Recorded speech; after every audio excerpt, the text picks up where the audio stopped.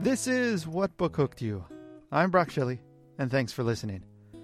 On this week's episode, we have Claire Eliza Bartlett, whose newest novel, The Winter Duke, is out now. And Claire is an American writer who is currently living in Copenhagen. And so one of the things I asked her, and you'll hear this, is, living in Europe with all its history and old buildings and just atmosphere, how that inspires her writing, especially in fantasy, because we always have these big fantastic worlds and castles and things like that. And, I got a chance back in college to go to Scotland one time and to see the buildings and the castles and just the lands. You kind of get that inspiration, you get that feeling that it does feel like a fantasy world. And for Claire, this is something that she has enjoyed, you'll hear, from a very young age, reading about fantasy and now writing about fantasy. So it's all kind of come together. And we talk about her first book, We Rule the Night, and her latest, The Winter Duke. So listen in.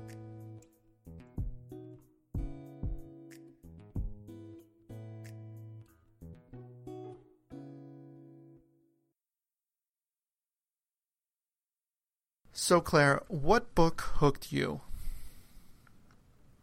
The book that hooked me sort of most in my young adult life was Neverwhere by Neil Gaiman. Okay. I first read Good Omens, I think, by Neil Gaiman when I was a teenager, like 15, 16. And I thought it was pretty interesting, but I wanted to know more about Neil Gaiman in particular, because I hadn't heard his name before. And I did one of those classic stay up half the night, finishing Neverwhere on a school night. And it completely changed the way I saw fantasy as it was being written in the modern day. I was pretty discontent with the fantasy I was seeing in the bookstores, at the library, and so on. And Neverwhere really turned fantasy on its head for me. It opened up a lot of new ideas for what fantasy could be, and it helped me go out looking for all of these less classic quest and secondary world fantasies that I think were really sort of typical in the 90s in particular. And so I think you're touching on it, but just to ask, where did the discontentment come from? What about fantasy at that time were you not really connecting with, or really felt was kind of a weak point in the fantasy genre? It was very samey fantasy for me. Like I think a lot of this has to do with the bookstores that I would go to and the sections of the library that I would frequent. But I would always get this very similar story, right? Whenever I looked in a book about, someone who's the chosen one and has to go on their quest to rid the land of the greatest evil. Of course, one of the classic quest narratives. But I think as someone who had just, finished Lord of the Rings films, and so I had my fill of quest narrative sort of off of that. And I wanted to look for something that would give me something new. And so with Neverwhere, many people like Neil Gaiman. Neverwhere, I don't know if some people might not consider it one of his more popular works. So for those that maybe are familiar with Gaiman but not familiar with this book, what was it necessarily about this book that was such a revelation to you?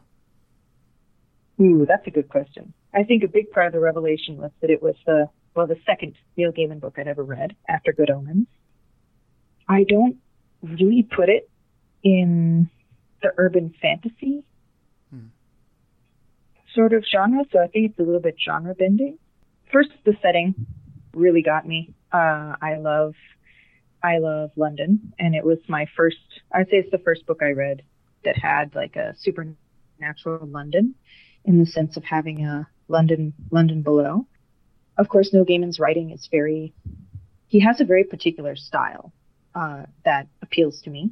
So of course that helps. But I think also he does something with characters. He does this strange blend of archetype and nuance when he writes characters. In Neverwhere in particular, I got the sort of deep-seated feeling of familiarity that comes from archetype, but I also was I was able to be surprised by the nuance within them. And I definitely think Neil Gaiman has written other books that sort of establish that in more detail or do a better job of it even, but Neverwhere was the first, so it always holds a special place for me.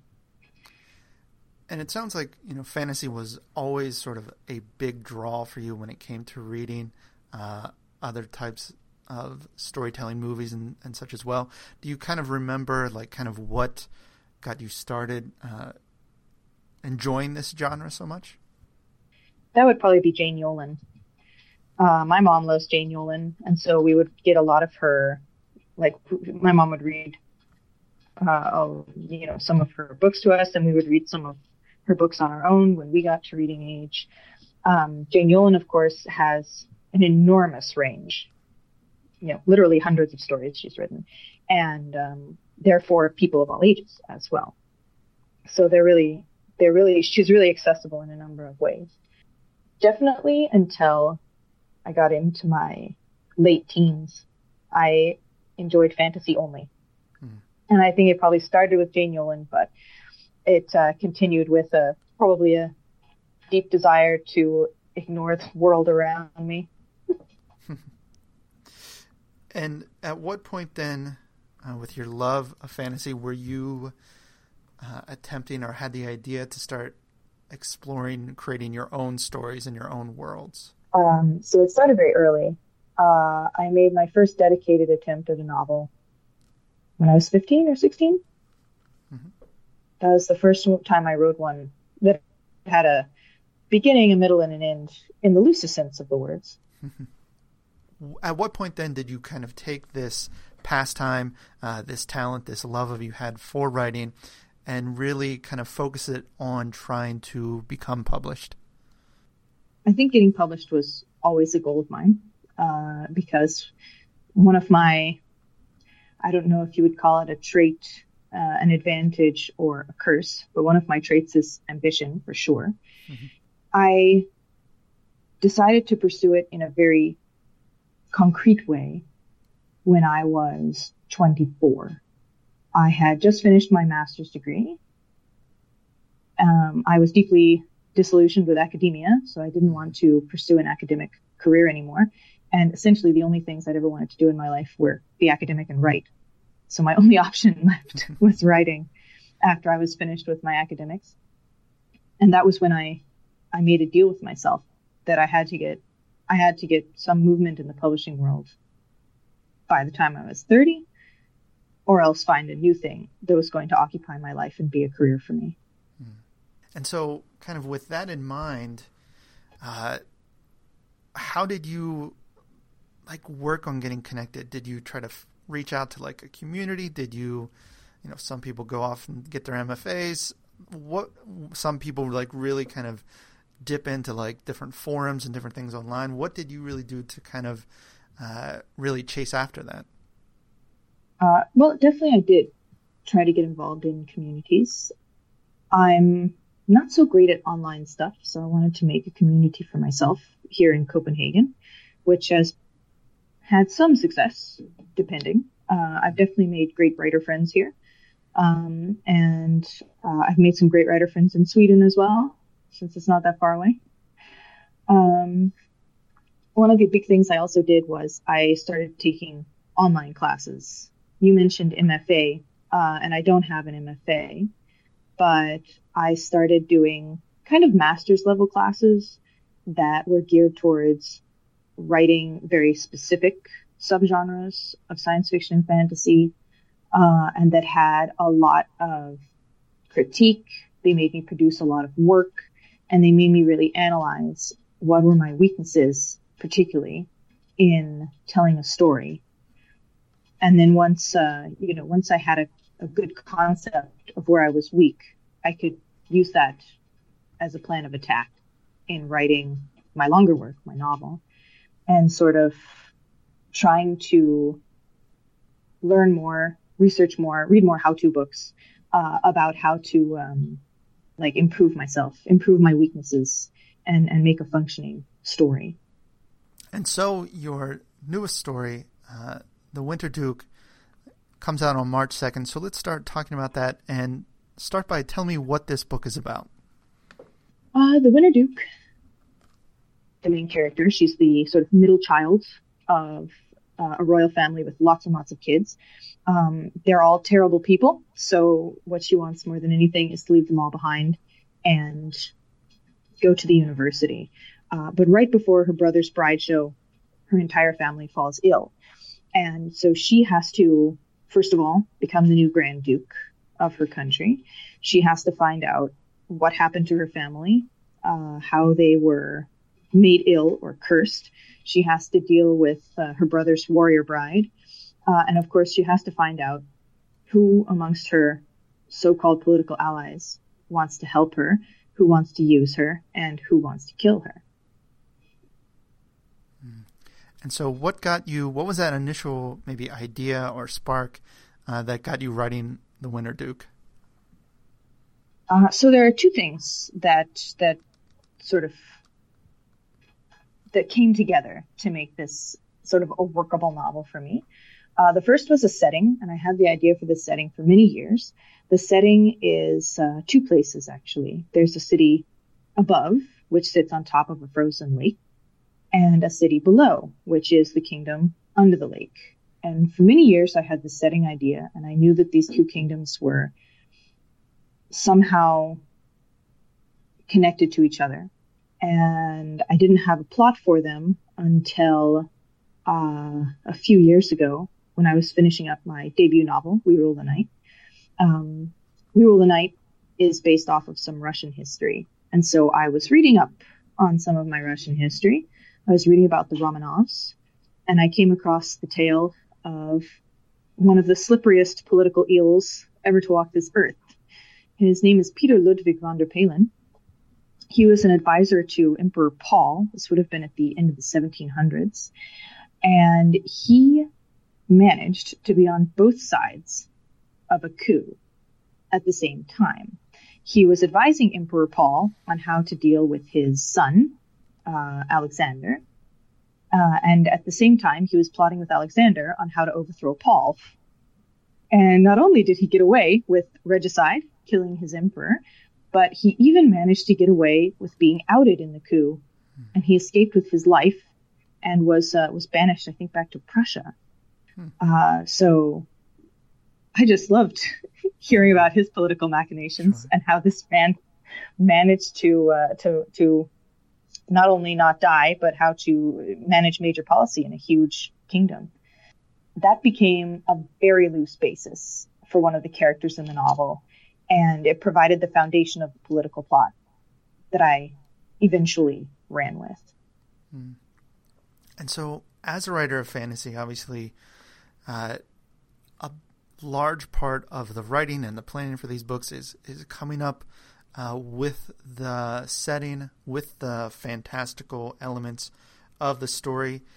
And so when it comes to you approaching these stories, how much do you know about the rules of the magic or the fantastical elements or the setting before you get into it versus what you allow yourself to kind of explore and find out during the writing process?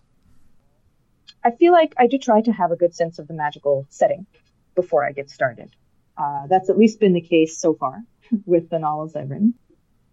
Oftentimes, I've also been able to make the setting an analog to something we have on our Earth. Mm-hmm. So that's in a way I'm cheating and helping myself out. Whenever I have a question, I can go take a look at, the real life counterpart. As far as magic, I generally only have a very small idea of how it works before I get going with it. One thing I found in We Rule the Night was that my magical rules came about as I had to solve some plot problems. And a lot of my world building happened out of necessity. And the same thing happened to the Winter Duke.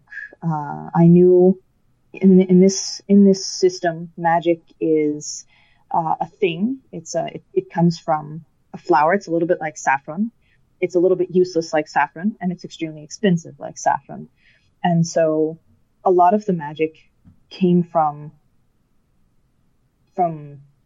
my need, essentially, to compare it to saffron. I didn't want it to be a world-breaking power, but I wanted it to be something that people would pay and maybe kill for. So every time I had a question of necessity, of why would people do this, or why is magic important, I would sort of look at it through that vein. And you mentioned a little bit with We Rule the Night how you got inspiration from studying Russia and Russian history. I'm wondering, you grew up in the States, and now you're living in Copenhagen and get to travel around Europe. Because much of where you live now is new to you, that you're able to, find fantastical things and get fantastical inspiration from living in and having had this overseas experience from when you grew up, that the magical lands you dreamed about growing up, you're now sort of living in them. Does that make sense at all? Yeah, it does. Especially since I've moved to Europe, right? Where a lot of fantasy, especially the fantasy that was prevalent, it's prevalent up to today, and we had almost no other fantasies up until I was in my teens or early 20s even. So I can see a lot of the fantasy lands that have inspired others. And if you take, for example, Game of Thrones off of the War of the Roses, I believe, in the United Kingdom, you go over there and you'll see a lot of the scenery that he describes, because he bases a lot of his world around England, Ireland, maybe a little bit around Scandinavia or Scotland. And it's also definitely being able to see how different places do different things and how they accommodate for different geographical features. For example, I grew up in Colorado, which is totally landlocked, high altitude, high mountains.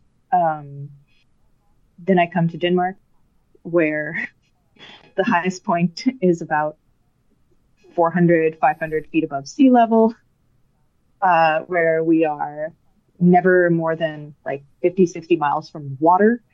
And that has had a huge impact on what Denmark is as a nation and how their buildings are built.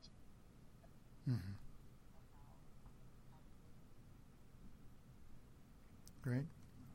And so when it comes to writing, because fantasy, there's so much you're building into it, the setting, and we talked about, the different magical elements. But obviously, with all of that, it still needs to come down to characters. So when you are writing, do you have to feel like you have to have a pretty clear understanding of who your main character and supporting characters are and what they're kind of after, even in this, big world of endless possibilities, perhaps, that you have to have a good understanding of who the person is that you're writing about? One of the rules that I give myself when writing is every single thing that a character does, they have to do for a specific reason. So even if, they cross their arms or they sigh or they look somewhere during a conversation, I need to know why they're doing that. I need to be enough in their head to know. And for example, I'm working on a novel currently, of course. I'm writing the first draft right now. And initially, I walked away from this novel because I didn't have a strong sense of who the characters were. Oftentimes for me, if I don't have a strong characterization for my primary and secondary characters to work off of, then they feel very flat. And I don't know what they would do, why they would do it. I feel like I can't tell a story because I don't understand any of my characters' motivations.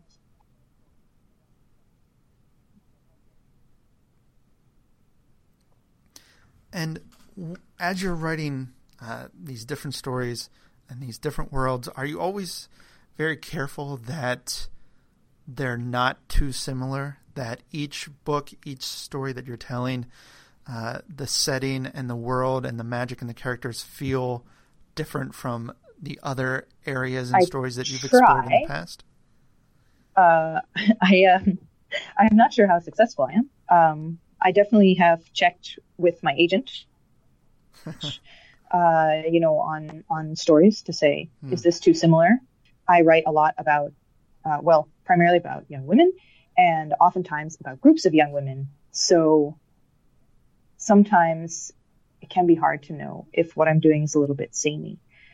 For me, it's easier with the worlds and world building to make it distinguished, partially because I'm trying not just to distinguish myself from what I have written before, but I'm also looking at what's being written around me, and how do I distinguish myself from the numerous creative and innovative world building techniques that other authors are putting out right now. And so I often find myself pushed farther in terms of creating a world than in terms of creating characters.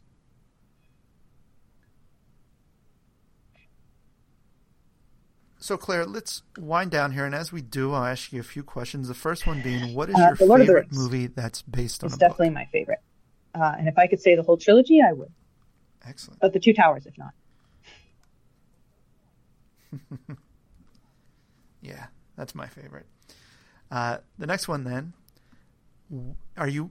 is there a book or a series you're willing to admit you've either never read or never finished? Would definitely be Patrick Rothfuss, The Name of the Wind and the Wise Man's Fear. I read The Name of the Wind, and I was so irritated by it that I'll never pick up The Wise Man's Fear.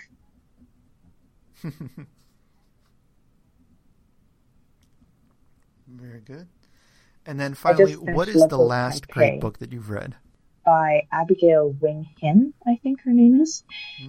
It's just a really gorgeously written, in some way very meaningful story. It's a classic young adult growing up and maturing story. And it's really, really beautifully done. Great. Well, Claire, The Winter Duke comes out on March the 2nd, and I wish you and this book all the best. And that brings us to the end of another episode. I want to thank Claire Eliza Bartlett for joining me. Again, her newest book, The Winter Duke, is out now, so I hope you'll check that out in any way you can. Hope you also check out some of the other episodes we have with some great writers in fantasy and also many other categories. I'm Brock Shelley, and until next time, keep reading.